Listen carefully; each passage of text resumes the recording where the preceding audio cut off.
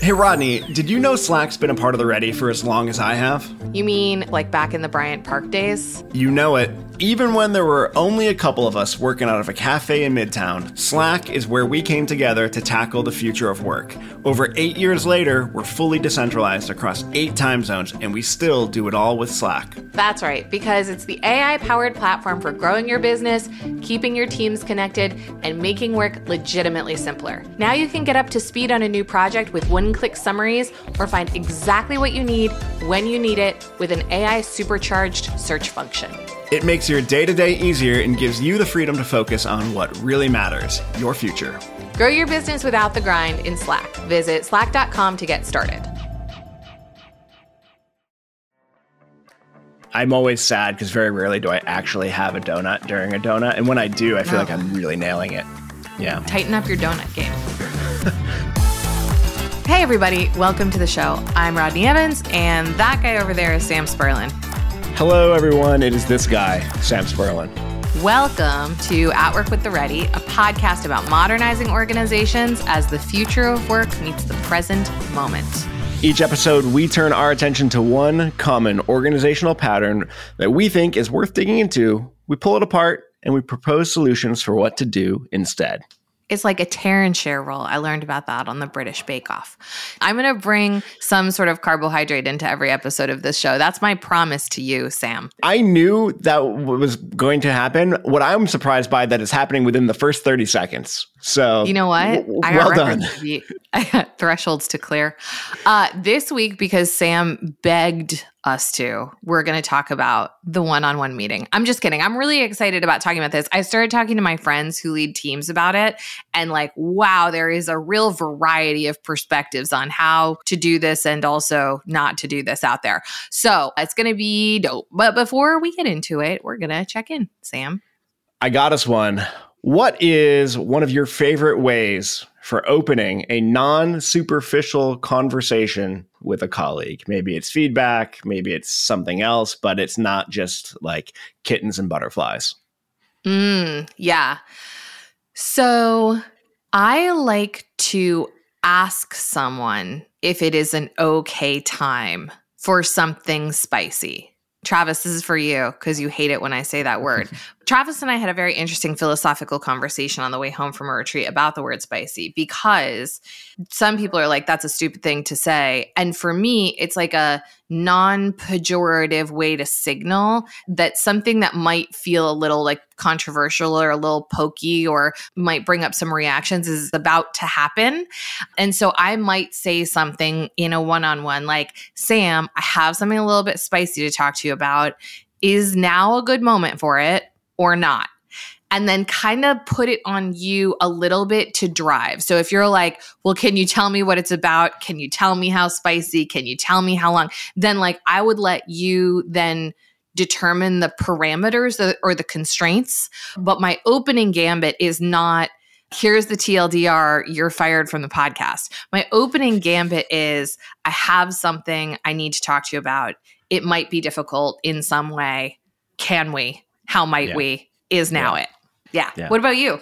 I was going to say something very, very similar, but this is a very, very mild spice. Whatever, not a jalapeno, bell pepper level of spice. Bell peppers are not spicy, Sam. Whatever is Michigan between a bell boy. pepper and a jalapeno. I love spicy food. Don't throw my Midwest heritage at my face. If you think a bell pepper is spicy, I don't. I'm concerned. Okay. Carry on. just Oh, trying wait, to are think you of other about to tell peppers. me something spicy? I'm doing it right now. I'm modeling. Okay. No, but in this case, the reason I was saying it was a very mild spice is that working with a partner on a project, he facilitated an action meeting yesterday, which was like 90% amazing, really good. And I had a couple of pieces of feedback because of course I do, because I'm the action meeting guy. And we had an action meeting today and I threw it on the agenda and I was like, hey, I have 10% better feedback if you want it. And that was the entirety of the agenda item. And if he had said, you know what, like, I don't need it right now, or like, give it to me in some writing, I would have done that. But similar to you, kind of just like opened the container of like, hey, look at this thing in here. Do you want to talk about it? Here's a very brief description of it. And then because he works at the Ready, wanted that feedback and we did the thing. I think that's cool. I think the underlying sort of heuristic here is go gently into the space with your counterparty. Don't shove them into the deep end of the non-superficial or potentially spicy or difficult conversation. And once you're both in the pool, don't beat around the bush then.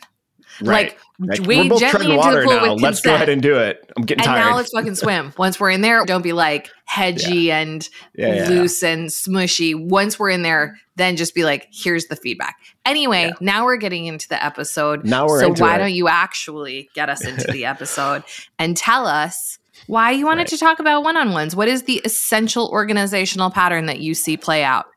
Yeah. So what I want to talk about is not just like how to do good one-on-ones. What I want to talk about is what I have been calling kind of an organizational culture of one-on-ones.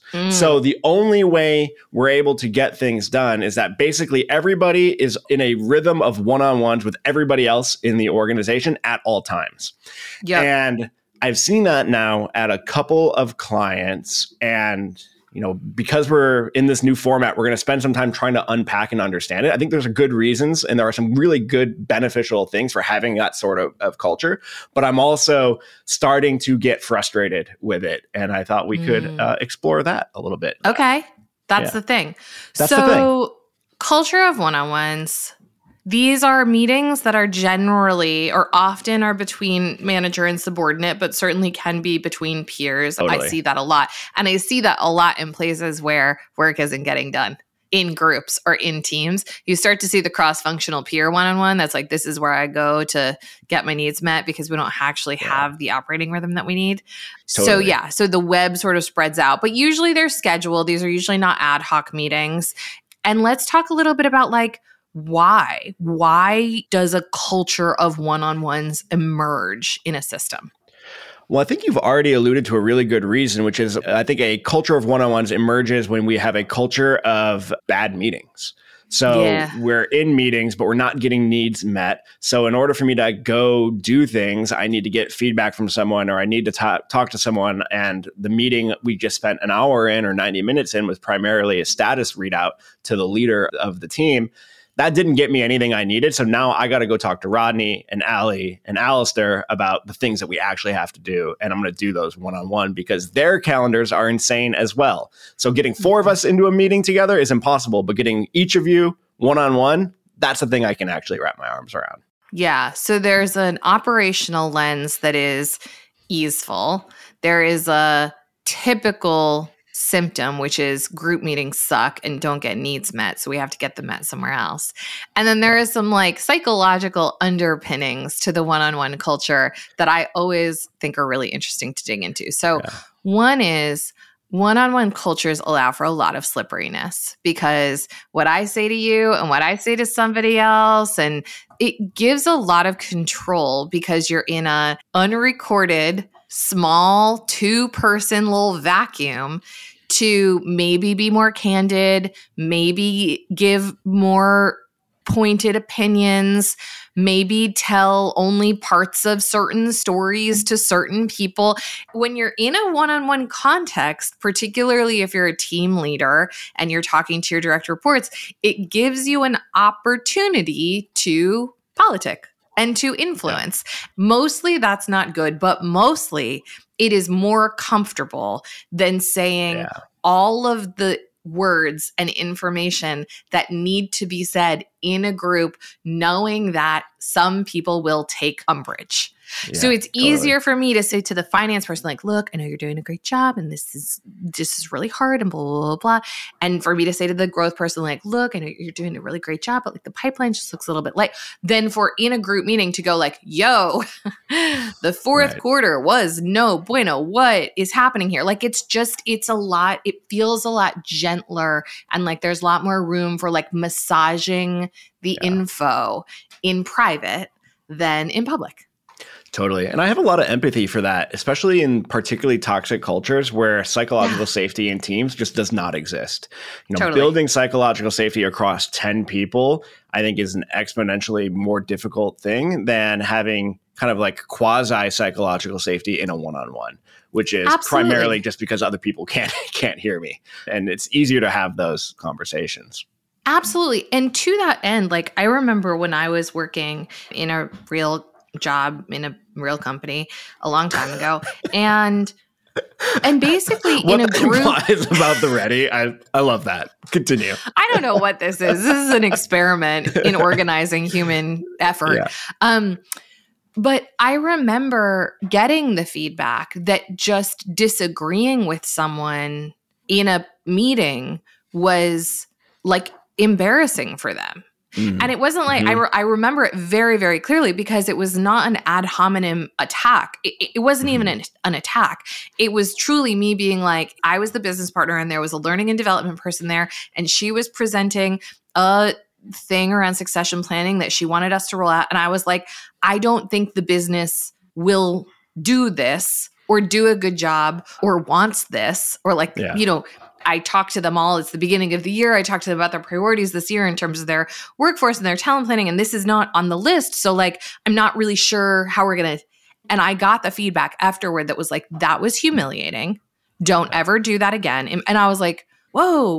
Like it's not that it's a bad idea. I'm just coming from anyway, the point is I was basically told next time, talk to your manager and your manager will talk to her manager and they will negotiate at their level if there needs to be a change, which I was like, okay, but like weird. Yeah, super weird. And, probably a lesson learned from you in that, like, all right, I'm not going to show up like that too. Like, it's not worth it. Like, I'll just decline to engage in the future. Another thing that comes to mind for me on this is that it can feel really organic to work in this way. Like, I've definitely seen cultures where it's like, hey, I hear you about operating rhythms and whatever, but like, we're all friends here. We'll just talk to whoever I need to talk to get the work done. You're putting too much structure, too much forethought into what we're trying to do here. And I think it is always the person who is saying that is always vastly overrepresenting how positive and easy it is to get things done, maybe because they have the most power. And when they call someone, everyone, responds immediately, or when they Slack or DM, like, oh yeah, you get immediate responses to everything, but that's no way to live. Yeah, I think that's right.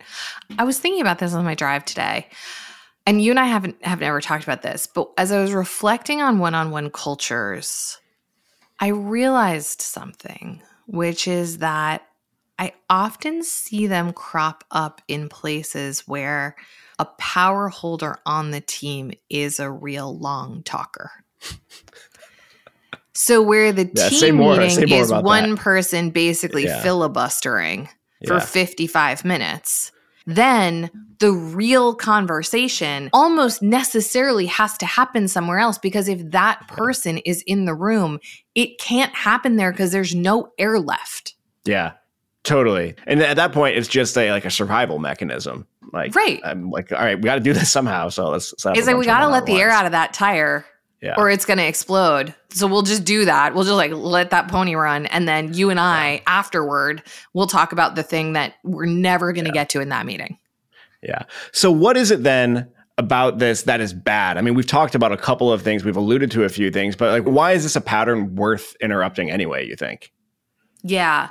So I do think that one-on-ones in general create a lot of mistrust. It's ironic because, to your point, they crop up because of a lack of psychological safety and a lack of candor in groups and a lack of ability to disagree without shame or, embarrassment or feeling like you're narking.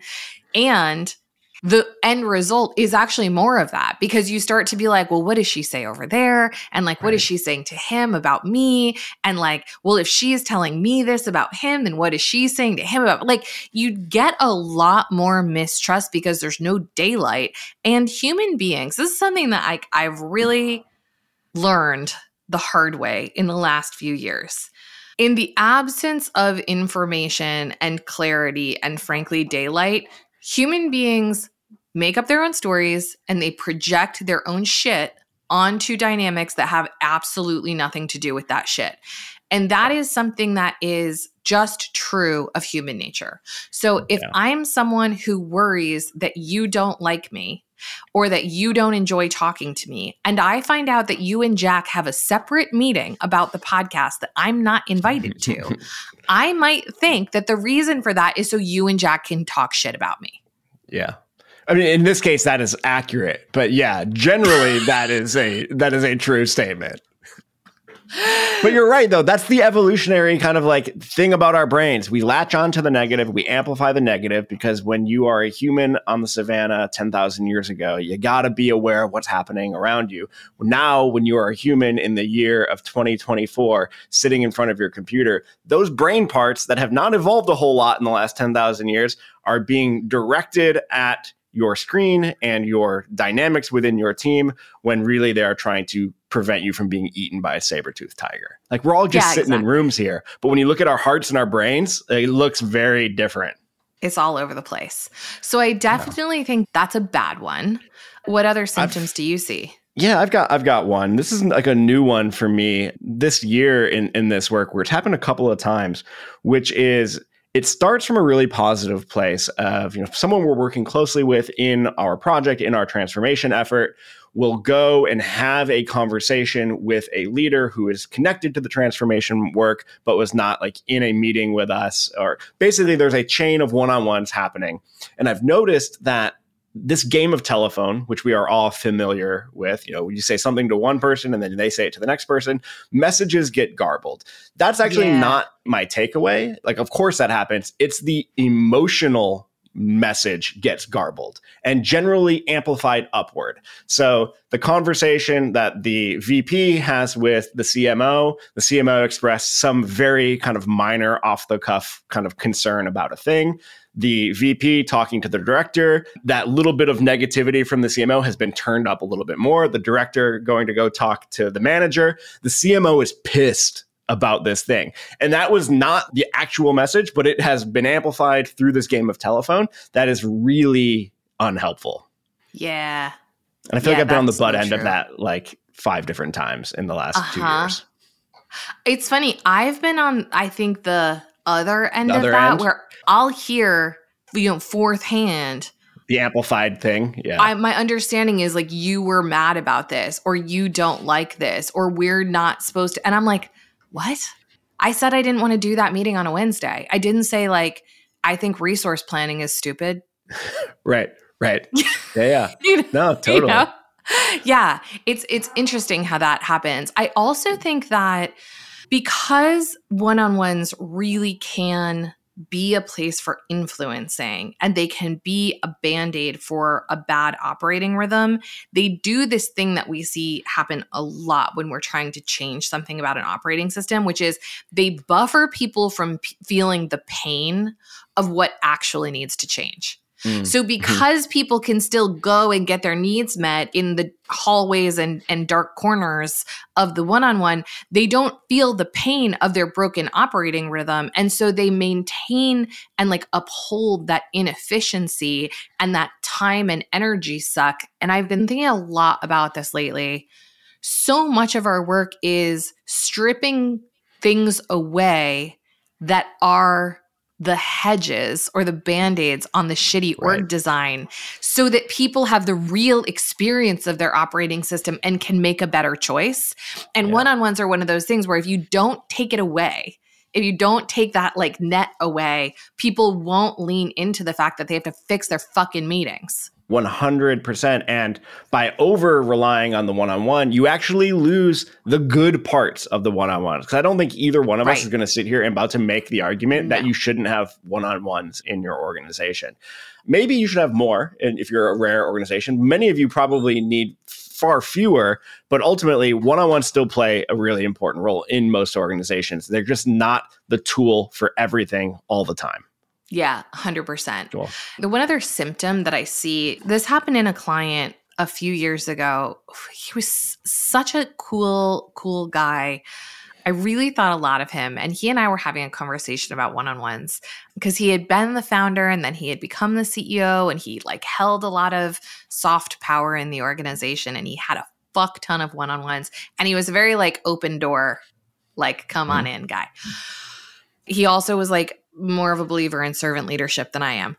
The dynamic that created was like he was just the dumpster for people to come in and go, let me tell you what the problem is. I'll just come here and like barf organizational friction and gossip and my own personal axe to grind, et cetera, on you. And then because of his style, proclivities, generosity, he would be like, okay, let me take that away and see what I can do. And then he was drowning in organizational bullshit. Yeah. A lot of the things that came to him in private would never have been talked about by those people in a more public space where something could actually be done about them. Or in a team environment, which is really where the work was. So they're coming to him to say, you know, I need more budget or we need more comp or we need to make this higher, blah, blah, blah, blah. And it's like, well, the place to do that is like with the peers in the leadership team and to be horse trading with the people who you're actually horse trading with, not to have every single person go and make their case to him and then him go into the back room, try to fucking beautiful mind it and come out and give everybody what they want. But I see that happen actually quite often. And it's usually with leaders who are like very big-hearted and very kind. And they think that they're doing a service to these people who have an invitation to come on in and make requests and be unfiltered. But what they're actually doing is creating quite a bit of sludge in the organization and more disempowerment. Because what they're saying to people is, you hand me the problem and I'll solve it. Not, we'll talk about the problem and how you might solve it. Or even better, we'll talk about where this problem actually lives in our organization and should be solved in the group that is responsible for it. Yeah, 100%. Should we shift into talking about what works instead? Or what we think, what we have seen work? We shall. We should and we shall. Sam, why don't you kick us off with your first idea of what to do instead of death by a million one-on-ones? Cool. So we've already alluded to this in the first section, but a dearth of one-on-ones is a sign that the algorithm is broken in some way. So my first place to start playing with an organization that is realizing that it has way too many one-on-ones is starting to figure out, well, what is the structured operating rhythm that we actually need to have in place? We have our take on what those default stack of pancakes are, as we talked about last week. And that's where we would start. So some sort of weekly unblocking meeting. We like something called an action meeting, some sort of monthly-ish retrospective where we are pausing and looking at the system and actually learning from how the work is actually going. Maybe a quarterly strategy meeting where we're looking at our more kind of medium-term big rocks.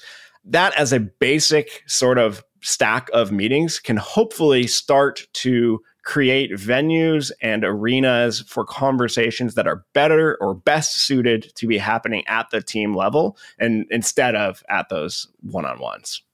Yeah. Here's something about this that I've struggled with, but I've like finally settled in my own brain. I used to be really overly concerned with every topic being interesting and relevant to every person. And I used to feel very jammed up about including people or bringing topics that say were relevant to 4 out of 6 people. You're talking about like in a weekly action meeting sort of context? Yeah, like in an action meeting. It's like, you know, there's a really good example of this at the Ready that I'll use. So we've had this meeting called the Marketplace meeting. It's basically where we tried to braid together the P&L, the pipeline, and the capacity of our workforce. So understandably, that's our finance steward, our growth steward, and our transformation steward, and me. Looking at those things together and being like, how does this work? That left out 2 members of the source team, which is membership and agency. And I was very like, I don't want to waste their time on this thing that is not super, super pertinent to their day-to-day. But first of all, what I have learned is there is value in them having that situational context, even if it doesn't exactly impact every single decision they make. Two, these are very competent adult human beings who I believe, if we are triaging something that is deeply unimportant and irrelevant, can entertain themselves for 5 minutes while we conclude something that they don't care about. And just in service of trade-offs, it's like wasting 10 minutes of Matt's time in that meeting, even over having a separate 30 or 60-minute one-on-one with Matt where I'm potentially covering some of the same ground. Yeah. Yeah. It's just, totally. it's trade-offs all the way down. But I think I have definitely made the mistake of being overly constrained in a group meeting because I didn't want anyone to feel like it was like not all that there was any sizzle, no steak, even for a minute. And actually, I think a little bit of that is okay. I think that is absolutely okay. And I think it's important to, I guess, at least comparing it to most of our clients, the idea of, you having some heartburn over 5 to 10 minutes of a meeting not being relevant to a person is a whole different world than what many of them are dealing with, which is like half of my meetings all day long are not relevant to me. That's true. I dream of the world where I have a 10-minute sort of like mental break, sort of like, oh, okay, I don't have to be totally like plugged in 100% here. Let me like go look at Slack real quick or just like see what else is going on. I'll plug back in. I'm fine. It's okay. You're fine. And like, this is the thing that we're going to talk about some other moves here that might sound counterintuitive. I don't think there's anything wrong in a meeting if I'm facilitating with going like, you three, this does not involve you, so pay attention or tune out. I'll hit you up when I need you back here. I was in a meeting the other day with the membership TOTS crew, and they were like, this part doesn't involve you. Go do something else. And I was like, okay. They're like, we'll Slack you when we want you to pay attention again. And I was like, cool. It's like, I have 10 minutes of shit to read. It's fine. It's fine. All right. Hit me with another idea that's not Operatham related. Yeah. So here's what I think you should do instead of the one-on-one that is typical, that is updatey, that is influency, that is politicky, that is very work content oriented, is spend time in a one-on-one doing advice, doing feedback, doing coaching. My heuristic for this is I don't talk in one-on-one meetings with people I'm teaming with about anything that has to do with the whole team, with most of the team, or with the organization. Because there's no reason, if I think of our one-on-one time as being the most valuable time that we have to do the deepest work together, I'm not going to waste it on like, what was that metric? Did I see a weird number for March crop up? Because I don't need to do that one-on-one with you. I can do that in a group meeting. So really try to pivot the one-on-one from whatever bullshit it looks like now, which having gotten a bunch of data points on this, it does look like bullshit, and try to pivot it to being about development. And this doesn't have to be like a boss subordinate being like, what are you working on? What are your goals? This can really be like I just think of it as advice. A lot of my one-on-one meetings at the Ready are just people being like, can I get your advice about this? What do you think about this? And sometimes they're bringing me actual content that they want advice on. Sometimes they're bringing me an interpersonal situation that they want advice on. Sometimes they're like, how do you think I did in that client meeting? Whatever the thing is, but it's very advicey and it goes both ways. So I ask for advice also, even if in a traditional power dynamic, I would technically be a boss. It doesn't need to be one way. These are just good opportunities for sharing perspectives. And I think just think about that container as a place where you can have conversations that you can't have anywhere else because they are private conversations. And then use that as a guide for more depth, more opportunity for connection, for coaching, for feedback, for advice. Yeah. And I think the other flavor of that is truly like in a peer-to-peer sort of dynamic, which in our system, I think what we call our donut meetings are a good example of like, these meetings are purely just about building relationships. And we prioritize them, we put them on the calendar. And when one of them comes up on my calendar, I spend 30 minutes just like hanging out with a colleague and better understanding them, sharing things about our lives. And to a certain kind of perspective, that looks really unproductive. But especially if you are working in any sort of hybrid or distributed sort of organization, that conversation used to just happen organically all the time. Walking into the building, at lunch, walking down the hallway, like you got to know people that way.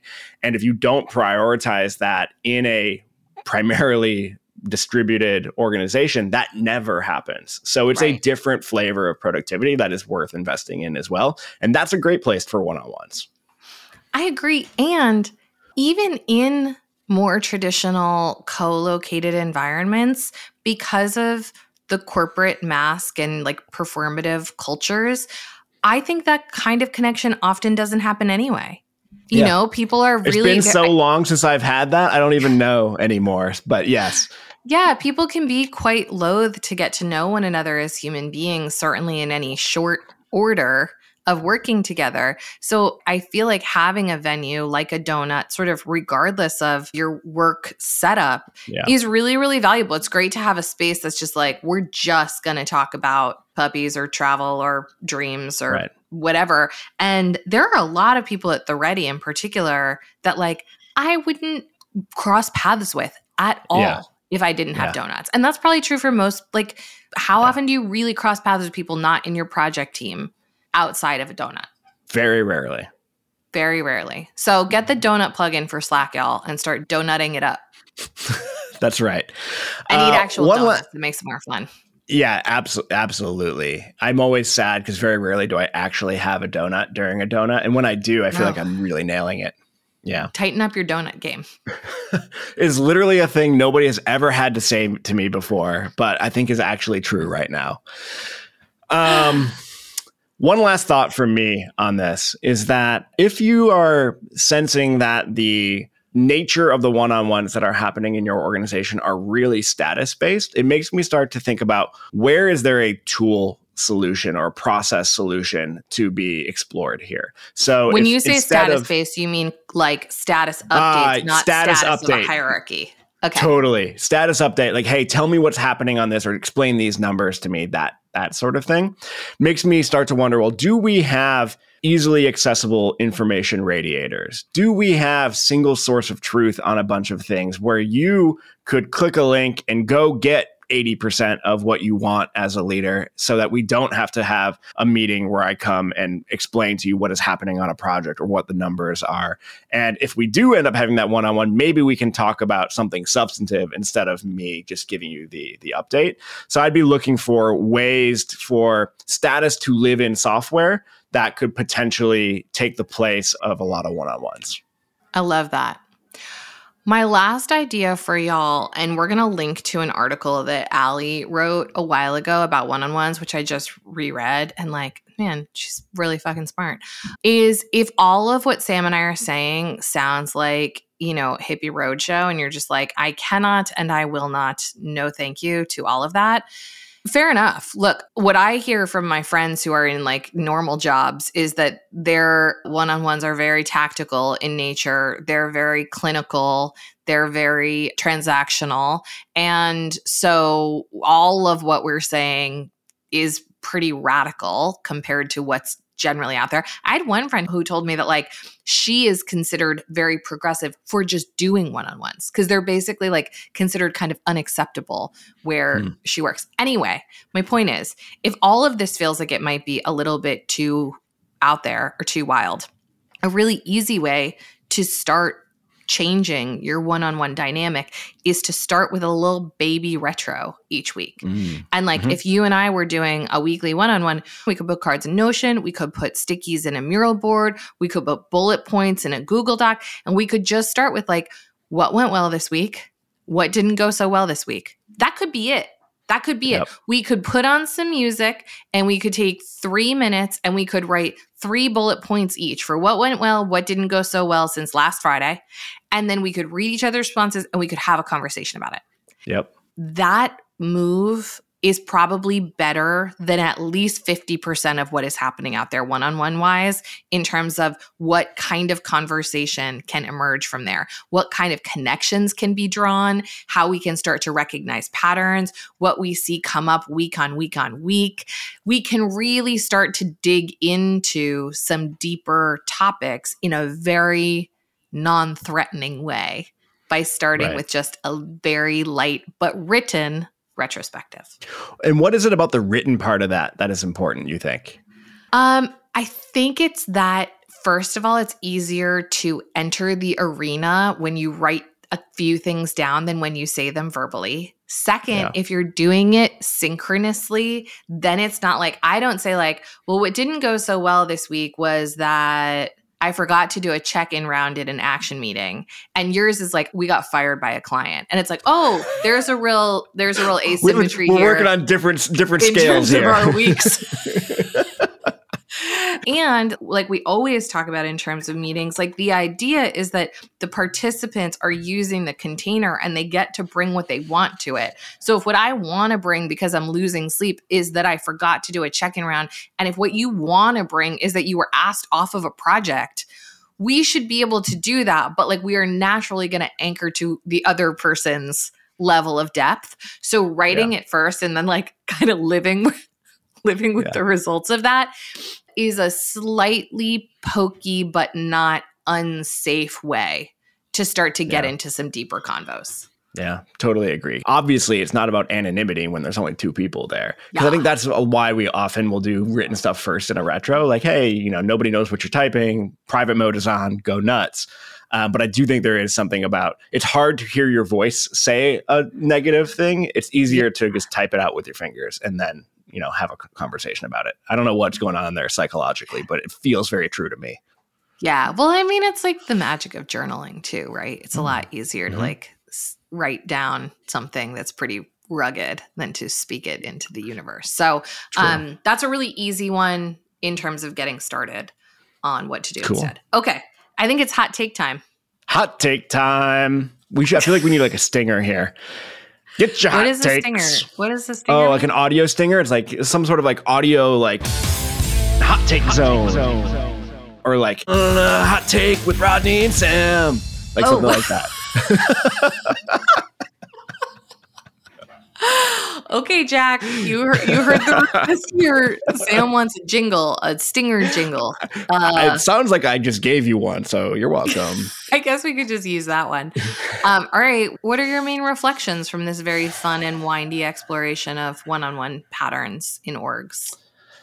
I think the place that I would direct a friend, a colleague, a client toward is to find one sort of network of one-on-ones that could be replaced with something like a lean coffee.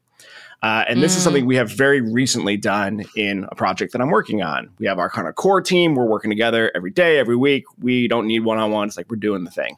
But we have some key executive stakeholders who are not in the work kind of on a day-to-day basis with us, who we want to keep up to date with like what is happening, and they want to know what is happening. So first instinct, I'll have one-on-one with this person, you have the one-on-one with this person, or I'll handle both of them. And very quickly we realized like, that's not great. Like, we want them interacting with each other. We want to have like kind of the same story. So we invited them to a lean coffee meeting, ostensibly about our project. And I'm sure you and Aaron have talked about lean coffees. We did, yeah. We called it OS coffee. There's OS coffees. Okay, great. So very simple. You bring people together around a theme. We generate specific topics of conversation together. We democratically vote up the ones that we want to talk about, and we work our way through those topics, as many as we can, in a time-boxed way in the time that we have. And that worked very well for having that group of people coming together to talk about a thing. And it replaced a set of one-on-ones. And I think it's something that could work in other environments as well. So I think that's where I would recommend someone try to latch on to and see what they can do in their team or in their org. Nice. My starting point, which came from Chelsea, thank you, Chelsea. This was so smart. When I read it, I nearly had chills, is start asking the other person when they bring a topic to your one-on-one what they need from you or what would be helpful from you. Mm-hmm. And if what they want from you is like, let's just like edit this document together, just do it. Like, everybody comes to one-on-one interactions either like, most people want to give advice. Like, most people want to tell someone else what to do because we're humans and that's fun. But just coming from the stance of whatever the discussion topic is, whatever the content is, sitting in the place, if you're not the one who brought the topic of what would be helpful for me right now, is a really nice, really easy move, even if you're unwilling to do any of the other things that Sam and I have talked about. In the constraint of your existing one-on-one, start doing that. I love that. All right. That seems like a great place to wrap it up. If you liked what you heard, a review would be really great, especially a 5-star one, or forward our show to someone who needs it. We just heard that our first episode got really passed around, and we were very delighted by that. So please help Sam and I get the word out about one-on-ones so that you don't have to have shitty ones. We're also always looking for new topics for the show. So if you have an organizational pattern that seems particularly sticky, please shoot us a note at podcast@theready.com. This show is edited by Taylor Marvin and produced by Jack Van Amberg, the best. At Work with The Ready is created by The Ready, where we help organizations around the world change the way they work. Thanks for listening. See you next time.